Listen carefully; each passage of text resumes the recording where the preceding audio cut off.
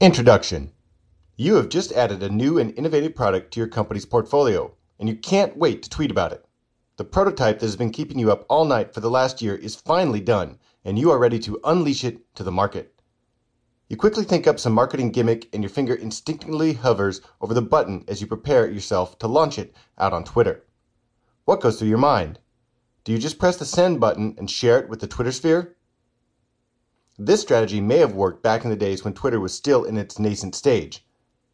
Looking at the size of this social media behemoth today, it is likely that your tweet would never get the attention it deserves.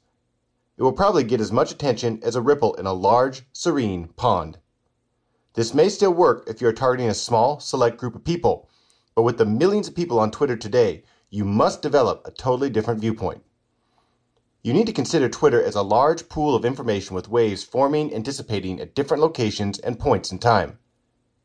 You may have gone to the beach one bright and sunny day, and before long, your attention is likely to be drawn to the waves breaking on the shoreline. The waves that make it to the shore are the ones that people notice, not the ones that dissipate somewhere in the middle of the sea. The same principle works on Twitter. The tweets that count are those that millions of people notice, so you have to give your tweets more than just a passing thought. In this book, you will discover the nitty-gritty strategies that will make you a Twitter marketing master.